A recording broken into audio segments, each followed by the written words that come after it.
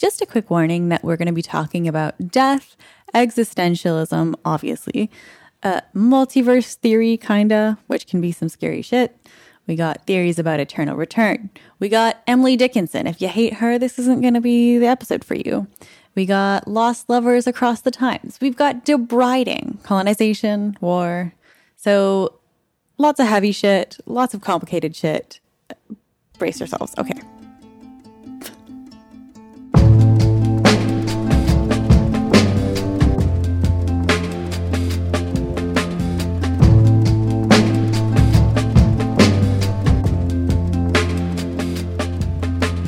Hello, everyone, and welcome to another episode of A Hopeless Endeavor, a Joanna Newsom podcast.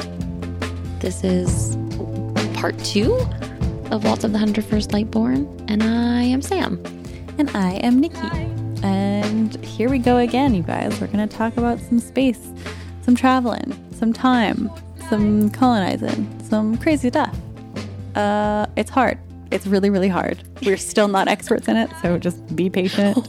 No, we're definitely not experts. No, but we're glad that you're along for the ride with us, and we appreciate your patience with us. And man, I want to hear what you guys think of this song too. Like, there's like so much room for theorizing. So send us your brains.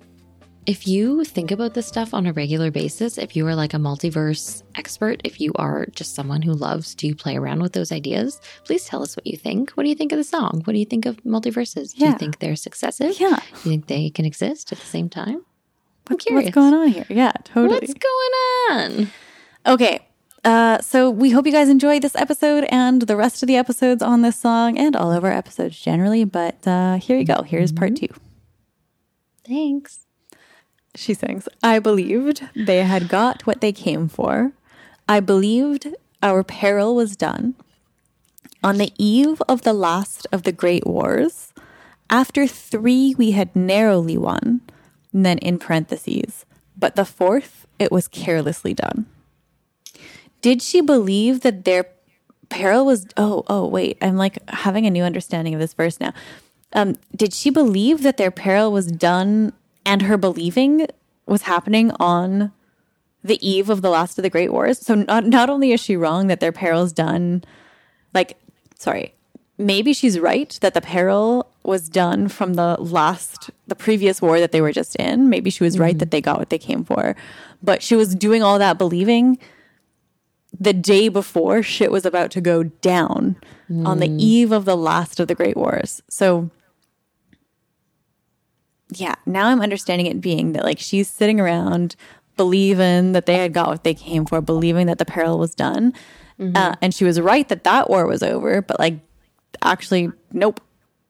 Tomorrow, another huge war is going to begin. And whether that's with the same people or different iterations of those people, who knows?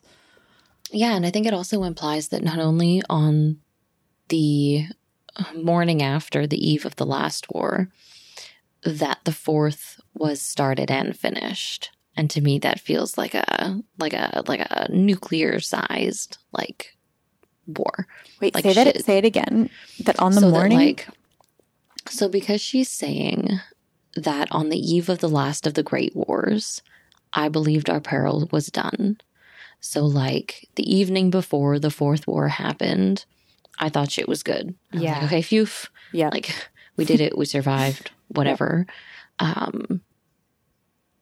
We had won those 3. Yeah. Feeling good.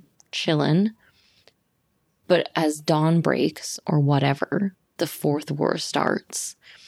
And it was carelessly done, but I'm also assuming that it's like over in a flash. Yeah. Okay.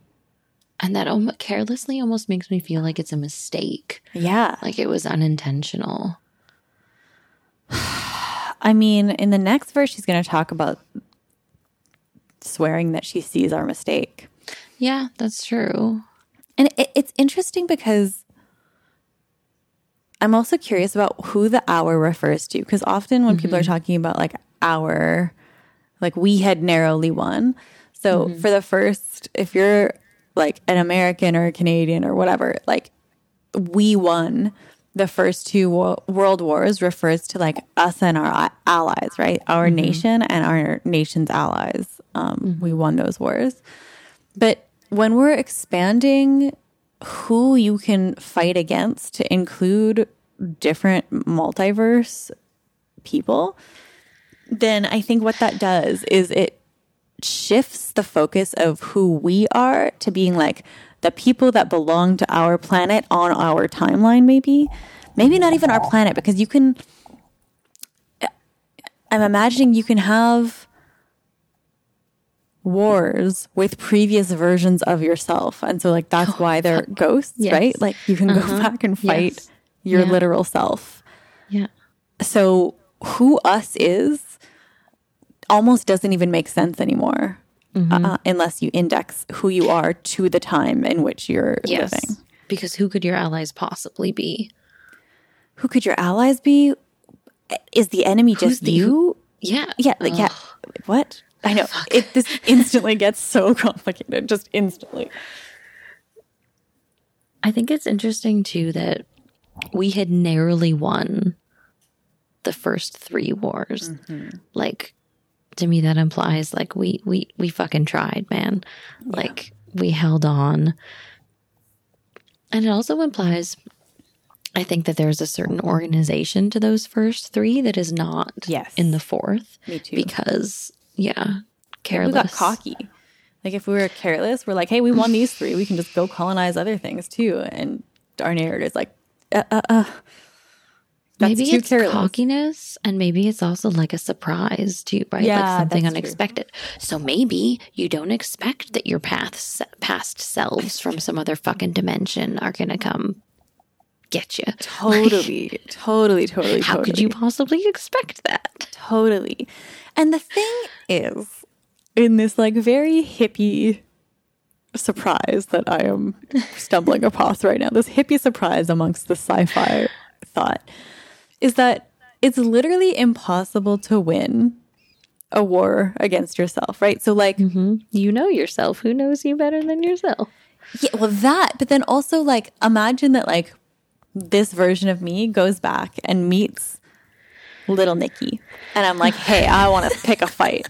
And so I like come into my filthy apartment where I'm just like smoking bowls, and Naomi comes in and is like, hey, I'm gonna punch you in the face. And you like punch or kill previous Nikki. Like what happens to current Nikki? What like by killing Nikki?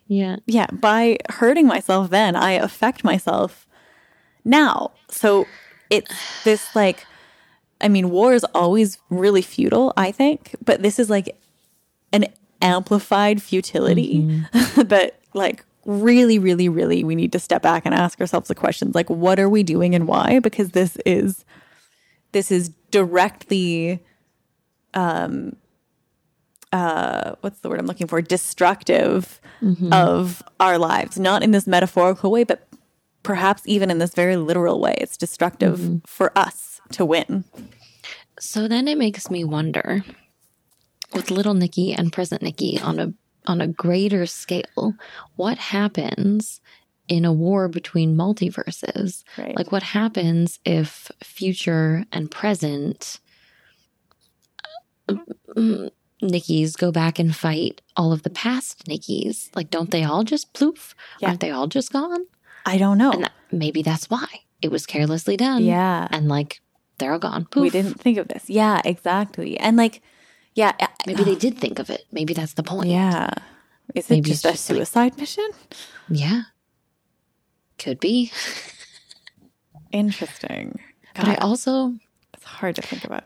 Am somewhat fond of the idea as of someone just like pulling the plug on humanity and being like, you know what? Like y'all tried, but it's enough. And like the means of pulling the plug are just like, here, let's let your own natures do it. Like it's your own impulse, which is what ruins lives on Earth, which is what ruins like humanity. Let's just, here's a vehicle of letting that very impulse destroy us. Yeah. I mean, so that's one way. And then when we start talking about the DeBrides shit later on in this song, I think this is going to come up. So I'll just introduce the idea now to you. So like we can go back in time and fight with old versions of ourselves. But then like if the multiverse exists apart from time travel, which I think it does because Joanna's talking in that interview about multiverses that like so different versions of Earth where no one ever started to exist. Right, so we're just like empty versions of Earth without any people. Oh, and wait, so sorry, can you say that again? Yeah. That in that one interview that I read at the beginning, she talked about one of the multiverses that she's referring to, or one of the concepts, is these alternate versions of Earth, but where Earth doesn't have any people, where people never evolved to exist on those versions of Earth. And so the like fish just never got out on land. Yes. Started walking. Okay. Exactly. And so it's just empty. And so there's the idea that we're colonizing ourselves by traveling back in time and colonizing our like various timelines that emerge from all the time travel fuckery that happens when you start, making decisions that change the course of events that like cause different universes to branch out based on your choices as you're time traveling, if that makes any sense. There's that. But then there's also the colonization that can happen if you're able to travel between universes. Then you get to go and be like, hey, look, I have a brand new Earth that like we haven't depleted the resources on yet. Like, let's go steal this one and do the same shit to it. So like these different, it's like, man, it's like so in line with human nature to get stoked about the idea of like, hey, we figured out a new way to colonize. Like, let's do it. Like, fuck us. And it's not at all a reflective nature either, right? It's not, maybe, I don't know, maybe that's not true. Maybe I think I fall on the side of like, if we were to be given a new Earth, the same cycle would happen, right? Yeah. Like, I don't doubt for a second that even if we started with the purest intentions, even if people left this Earth to go to Mars or whatever and, live there, we're, number one, avoiding the consequences of our actions on Earth and deserting Earth. But number two, we're also so likely to just do the same fucking thing again. Yes, hard agree. Yeah, so I get what you mean now, actually. Sorry, like what you said, we're unreflective, totally. Like in that we're not willing to change anything. We're just like, let's ruin different shit now. Even if we have the purest intentions, I think it's just human nature to be selfish. Yeah. At least from where I stand, I'm sure there are non-colonizing groups of people from places in history that would have a much stronger ability to avoid those impulses. But not in this song. Not in this song. I'm not even convinced of that. Like, it might just be a problem with human nature, but you're right. This could just be a more cultural insight about our cultural nature to colonize. But yeah, not in this song. There's some definite desire to colonize happening here.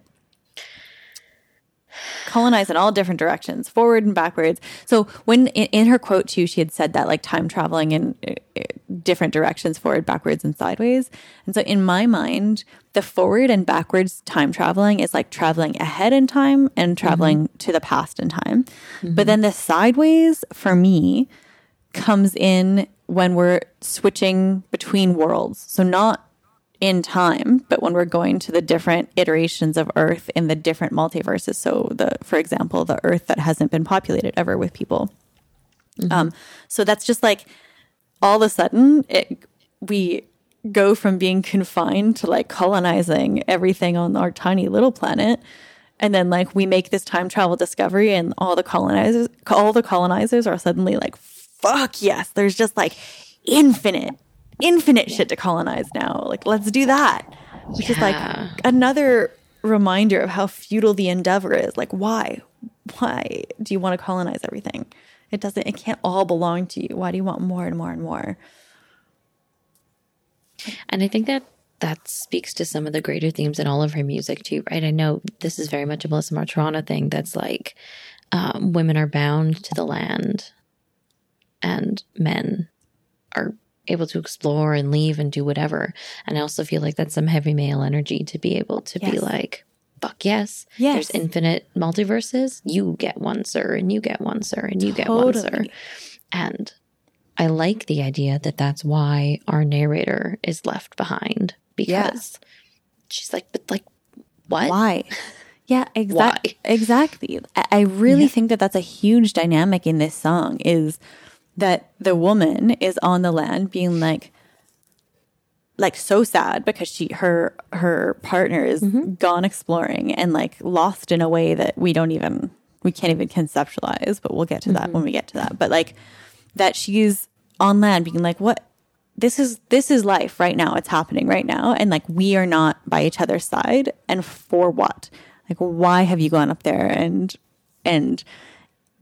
you're going up there because of this weird time travel shit that's happening. Like, you're going to fight war, ends up perpetuating this cycle. It like is creating this new person to fight later. Like in the future, we can go back and fight this version of ourselves. And like, why are we just looking for more and more fights to fight? I think it speaks to that perspective too, like being able to see that, like being able to see the why is something that's really important too. Yes. Because there has to be people who are constantly asking why. Yeah. Right? But those are probably also people who do not have power. It's the same in Sapokonigan when we're talking about like who changes history, who gets to tell history. And it's that disembodied hand that is the one who shapes history, not the people being like, why? Yeah. And I think the people being like, why, are often women because of this socialization that we've talked about forever, but just like this like we are meant to stay and take care of the family and take care of the home unit, and men are meant to go and make a name for themselves and go explore and go do the fighting, and like both things are really hard. It sucks to go out and have to fight a war and die. But I think that one thing that it does do is that it gives women this privileged perspective to be better positioned to ask the question of why. Like when you're knee deep in the literal trenches fighting wars, I think it's hard to have that perspective because you get so caught up in the throes of war. In the survival. Yeah, in exactly. The survival of the moment, of the second, right? You can only be monofocused because that's all that you can do. Yes, exactly. Exactly. And when you're a part of a group that's all like, fight, enemy, like go, you don't have the like stillness that women are afforded or are traditionally afforded because they're confined to one place. And so I don't want to ignore the fact that like women are confined to one place because of gender expectations in the first place. It's not because they, I don't even know what I'm trying to say here, but just like gender expectations stick us here and stick us in the first place. And that in turn gives us this. It forces that perspective, right? It builds the box. It forces the perspective. Yes, exactly. Yeah. Yeah. Okay, first verse. Fun stuff. And also, like, one thing about this verse is that it's right from the get-go, it's so ominous. Like, the verse ends with, but the fourth, it was carelessly done. Like, some shit is coming. Some bad shit's about to go down. Her belief changes. We know that we're standing on the eve of the last of the Great War. So, like, there's another one. It's a coming. It's all just so, it's apocalyptic feeling in its positioning. Sam, you hear how I'm selling you on the apocalypse happening here? Sure do. All right. And that makes me wonder too, if you had known, like, would anything have changed if you had known that the fourth war was coming? Like, would that change anything? Right. Right. Like, And what defines the fourth war? Because I think so far, if I understand this discussion we've been having, yeah. we are saying that the fourth war is us. It's us versus us. Yes. In some capacity. In some capacity. In some multiverse. In some time, space. And I forget what the point was after that. I think that's right. So can you stop it though? Is it like yeah. a perpetual motion machine, or is it something that can be stopped? Can we stop ourselves? Oh, this is a very interesting question, and it brings to mind this absolutely fascinating movie that I watched about someone trying to stop himself from doing something, and it had to do with time travel, and I loved it. And I don't like to stop and pause the podcast for a second. Don't actually pause it, but like I don't like to stop because it's hard for editing, but I feel like it's worth it. I'm just going to ask David what it was. Yeah. Because I want to recommend it to anybody who might be getting the feel for it from listening to our discussion. Recommend it to me. Yes, and please watch it. It's super good. I think Ethan Hawke maybe is in it. Nikki and I have been talking a lot recently about the new season of Handmaid's Tale. Yes. So if you're watching that and you want to talk about it on Facebook, let us know. I think a new episode comes out tonight. Oh, shit. So intense, you guys. I'm going to ruin my night again. I am bad at texting because I was talking at the same time. So I said like, hey, love, do you remember that movie maybe with Ethan Hawke? And just instantly David knows. He's like, the time travel one? I'm like, yes, that's like what I meant to even say. And he says, yep, God. Predestination. And yes, that's exactly what it is. Predestination. Go watch that shit. I forget what he's trying to stop, but it sounds like in my memory he's trying to stop something. And then there's like this really twisty, turny, cool vibe. For his final assignment, a top temporal agent must pursue the one criminal that has eluded him throughout time.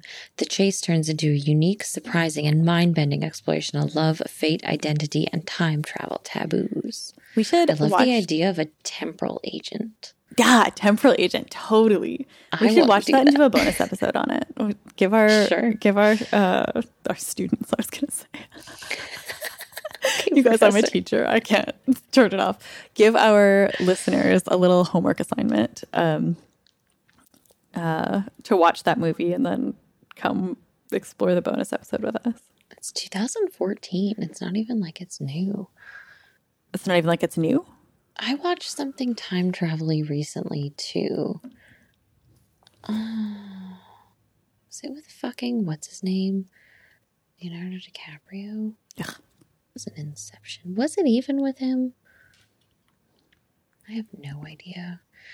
The thing with reading things and watching things with me is as soon as I'm a very fast reader, number one. So I read shit real fast and then it's gone. Yeah. I read things slowly and it's gone just as much. Like a second after I'm done reading it, I just like do not remember.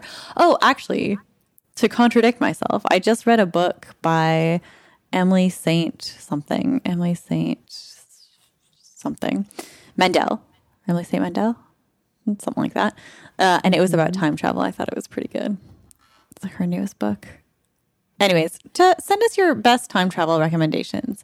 I can't deal with it if it's too sci-fi-y, but if it's character development-y and sci-fi-y and time travel-y, and especially like have you watched the, send me your recommendations is what my thought was. I keep interrupting myself. But, Sam, have you watched the Netflix series, the German Netflix series called Dark?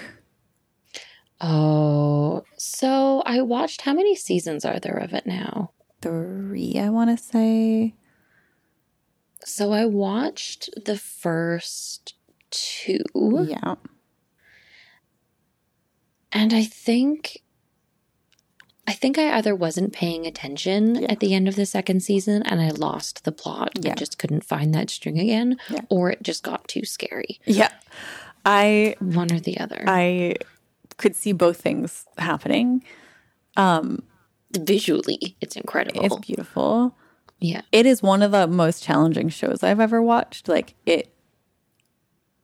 I I've watched the whole thing, I think, or the first 2 seasons I've watched like I think 3 or 4 times, because literally just keeping the thread on like who is who and like from what timeline.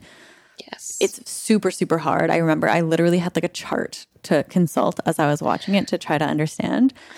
And then the 3rd season I was just like not as impressed by. I wanted it to be a little bit, I don't know. I just wasn't as impressed with it. But the first 2 seasons are so good. So if you guys are into time travel shit, I highly recommend checking out Dark on Netflix, even though it's very challenging for me. Okay. Trying to remember what the fuck movie I watched recently. Who knows? Okay. Do we go on to the next verse? Wait, let me just quickly see what Genius has to say about this. The first verse. So the annotation for On the Eve of the Last of the Great Wars is as follows. In addition to the Great Wars referring to the oh yeah, right. Sorry, I distracted myself here. Okay, so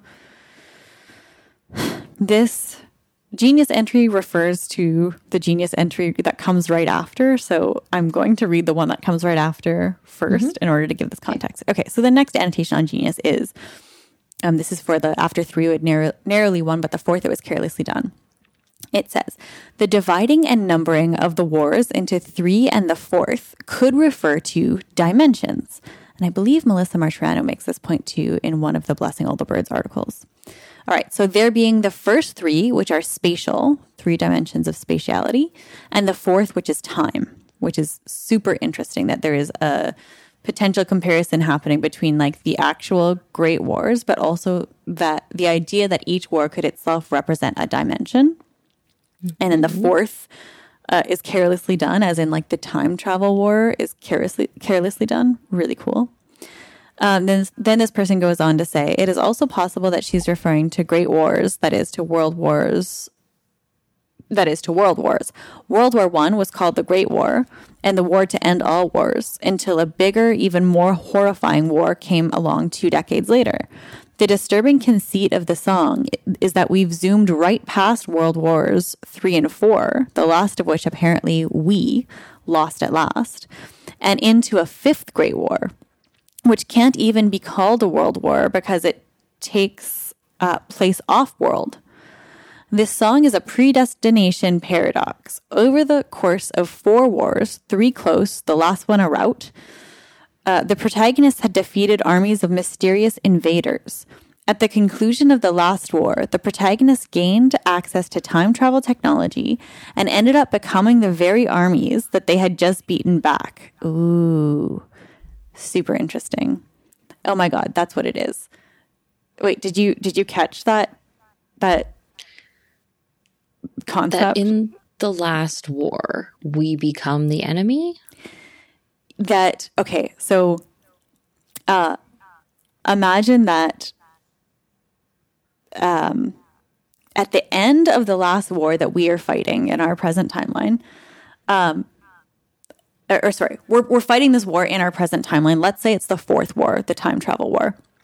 And the war is because we have these invaders coming to planet Earth from who knows where. They're just like coming in from the air. They're Lightborne. and we have to fight them off. So maybe that's why she's saying like they had got what they came for. These invaders to our home took what they were trying to take. Okay. Then as that war ends, we're like, phew, they're gone. And we're continuing to develop our technology. We develop the technology, the time travel technology. And then what we find out from having done so is that, oh my God, the people we just fended off were actually ourselves coming backwards, but like to fight. So it was us the whole time. The enemy was us the whole time. And so we developed the time travel technology and then, as we saw, come back to fight ourselves. Does that make sense?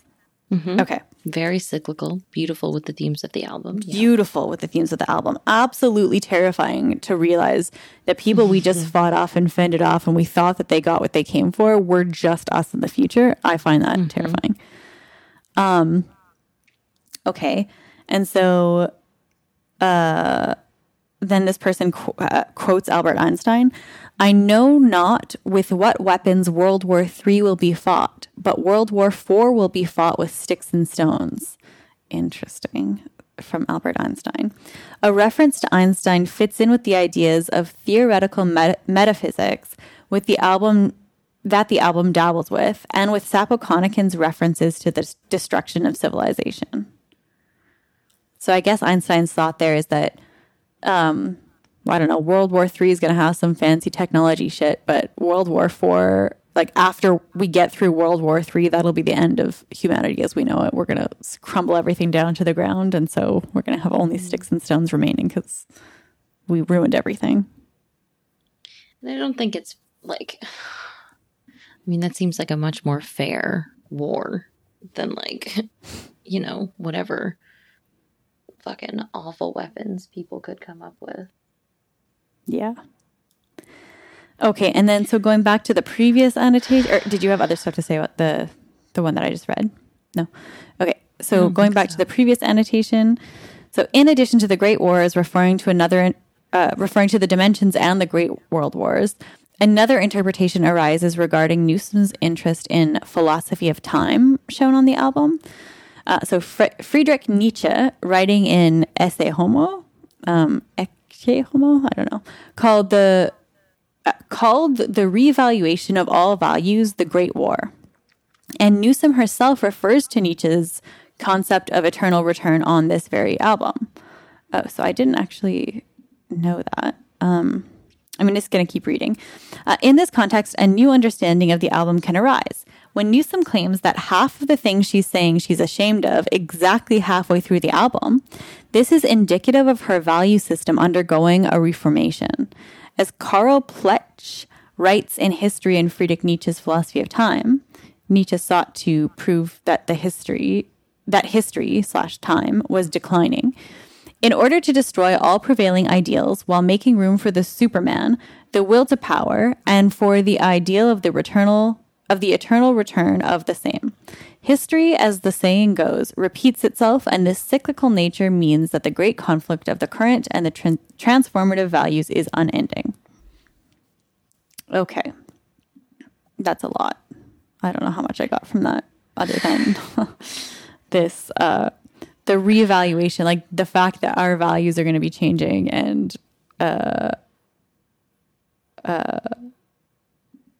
in a cyclical way, I guess. I'm not really even sure. We're going to get to the Great Return. It's hard, but... I mean, I think it makes sense that, like, as a greater society, that those values would be cyclical, right? As modernization happens and whatever else happens, that our focus would change throughout time. Yeah. But I think it also makes sense that as we're going through these 4 great wars, that those would be cycled through, and that every time something awful happens, your perspective changes, and I don't know, that will never happen again. Like, that was fucking awful. Let's never do that again. But then it just keeps happening. I love that Nietzsche referred to that cyclical revaluation of all values as the Great War. That's super interesting. Mm-hmm. All right. I think that's all I have for this first verse, I believe. Yeah. Do you have anything else for the first verse? I don't think so. Okay. I don't think so. I guess we could talk a little bit about like what exactly multiverse theory is. Do you have stuff on that? I have the Wikipedia page. Okay. Yeah. That would be helpful. Okay. Here we go. This is multiverse theory as per Wikipedia, which I think is one of the most trustworthy sources for things. I like that many people contribute. Anyway, okay. Wikipedia tells us that multiverse is a hypothetical group of multiple universes. Together, these universes comprise everything that exists, including the entirety of space, time, matter, energy, information, and the physical laws and constants that describe them. The different universes within the multiverse are called parallel universes, other universes, alternate, or many worlds. So I think as we've been talking about this, I've only been thinking about the multiverse in its physical form.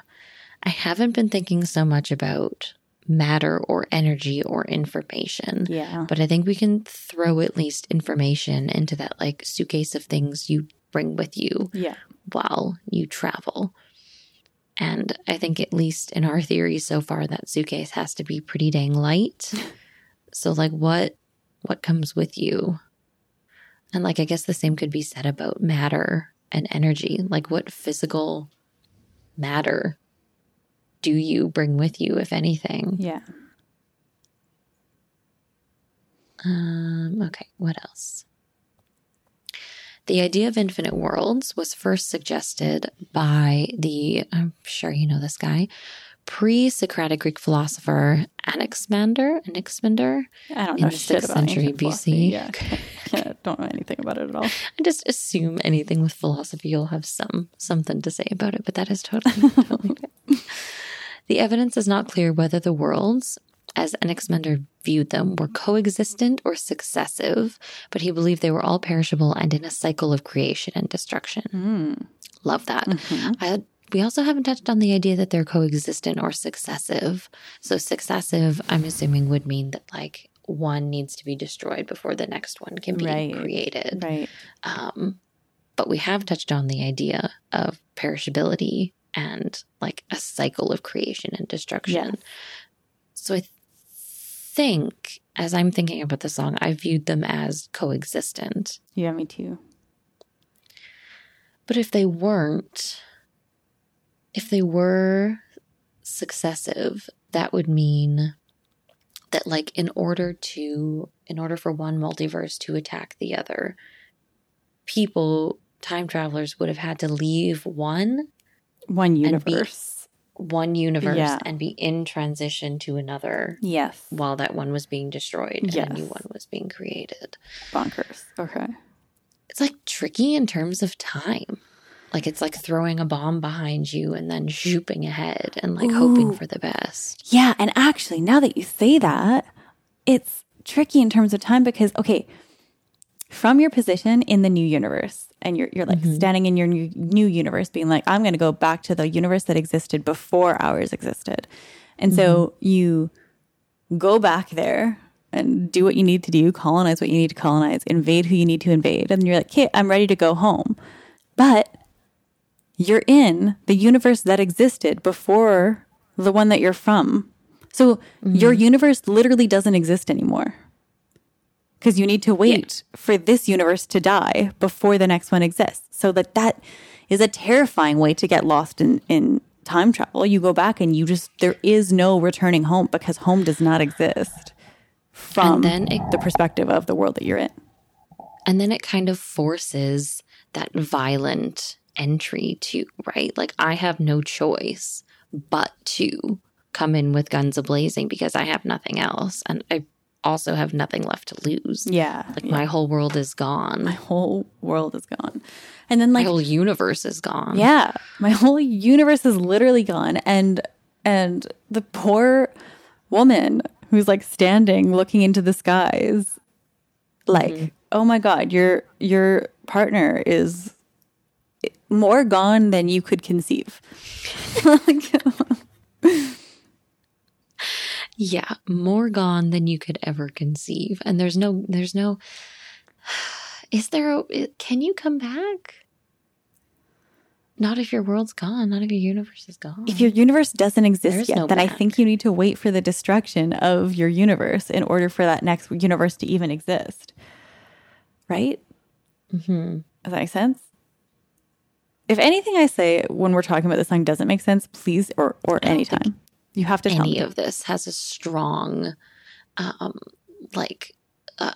foothold in sensical things, but that's what's kind of fun about it. It's so fun, exactly.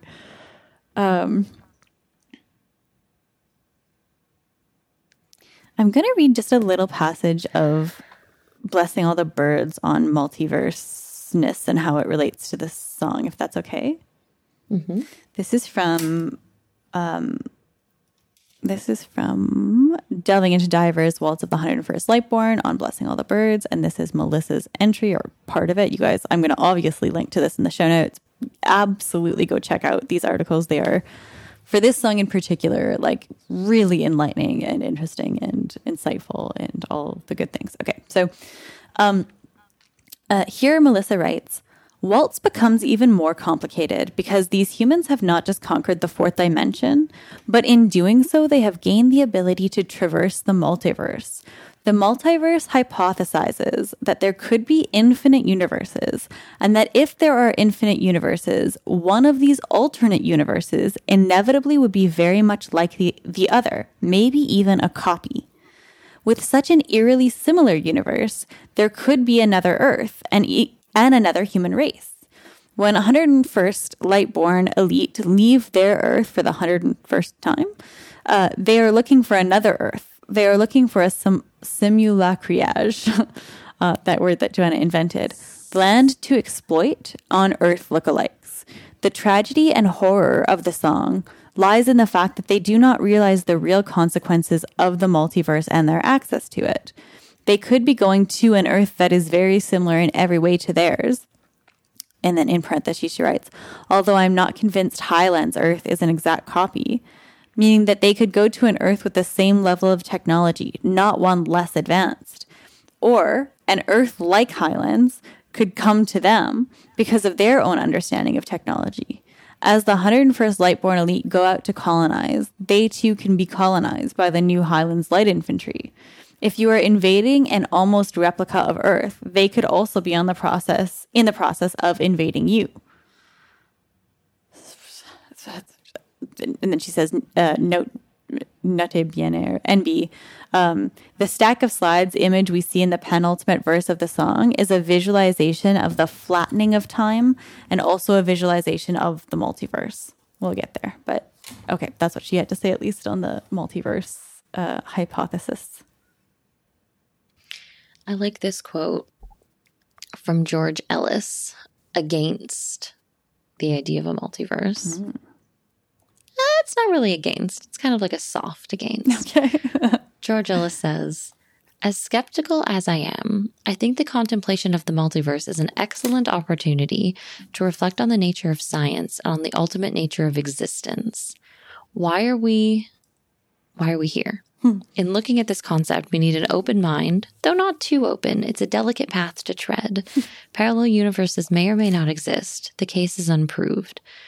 We are going to have to live with that uncertainty. Nothing is wrong with scientifically based philosophical speculation, which is what multiverse proposals are, but we should name it for what it is. I like the idea that this guy's like, I don't really know. Could be one, could be the other. Mm-hmm. Nothing's really proven either way. But I like the idea that it brings us back to the why are we here? Yes. Which I think is just 99.9% of her music. Yes, me too. And like, one thing that I really love about philosophy and like why I'm in philosophy and why it's just so fun to talk about is because oftentimes it gets down to these really big questions. It just like gives you that perspective of like stepping back in the way that the woman on the album like has a step back and look at this war from like a different perspective. I love the insight that can give you, and doing the same thing in philosophy is just like, wait, I'm stepping back and I'm looking at all of this from a more removed distance. And like it often makes you ask just like, okay, so like, sorry, what's the purpose of all of this? I don't know. Yeah. It sounds like a cliched, dumb way of describing philosophy, but it's nice sometimes. I think it's important to have that perspective, especially in, these pieces of art, this music that we are. And it's so interesting with her work too, because you don't have to dive in this deep. Yeah. That's what's so incredible about it, Totally. right? Like you don't have to think twice about any of these theories. You don't have to put yourself in the perspective of the narrator. You don't have to analyze the gender roles to the extent that we do and that so many of our fans do. You can just appreciate it on that base level of musicality and enjoyment and joy and whatever, or sadness, or like ultimate depression or whatever. But it is really fun. Totally. Speaking of the musicality, is it an actual waltz? Is it in 3/4 time? 1, 2, 3, 1, 2, 3. I think it is. That's cool.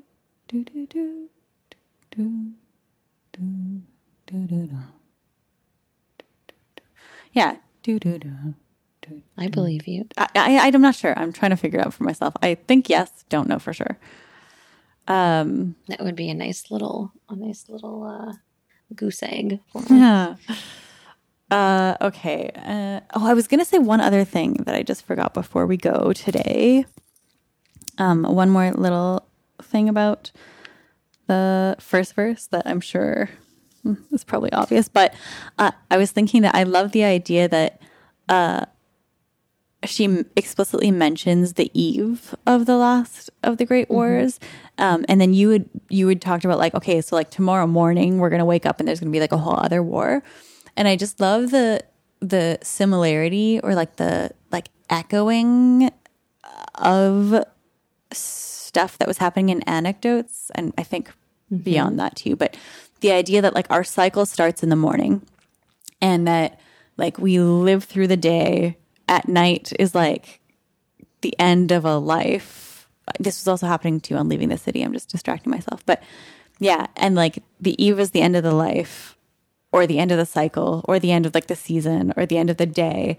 And here's a whole brand new war and a whole brand new potentially life and a whole brand new day. I don't know if that makes sense, but just driving home the theme of cycles and seasons and it all coming back to the same place. Yeah, and time. Yeah, exactly. Is right. Okay, so we don't have time to start with the next verse, so should we just do our goodbyes? Okay. Yeah. So thank you so much for listening to part 2 of 101st Lightborne. Waltz of the 101st Lightborne. Yes, Waltz of the 101st Lightborne. Jesus Christ. Thank you so much for listening. We very much appreciate you being here and being patient with our like physics for dummies, but like dumber than that discussion. We have a Facebook group. It's Hopeless Endeavor, Trying to Do Some podcast. We have a Patreon that you should check out. I will link to that in the show notes. There you can find early episode releases as well as some bonus content. Patreon.com/A Hopeless Endeavor. Sam does a bang up job. Is that an expression? Running our Instagram. And it is a Hopeless Endeavor podcast. You can DM her there. You can. I am pretty good at responding there. You can email us too. Did you say our email? I did not say our email yet. hopelessendeavor@gmail.com. We love that. Love getting your thoughts and theories and tin hat blurbs there. Please send them our way. And voice memos, you guys. Send us those voice memos. I love your sweet voices and the stuff that you're saying with those voices. All right. We will see you next week with part 3 of Waltz of the 101st Lightborne. I know the name of the song for sure. Okay. Until then. Bye.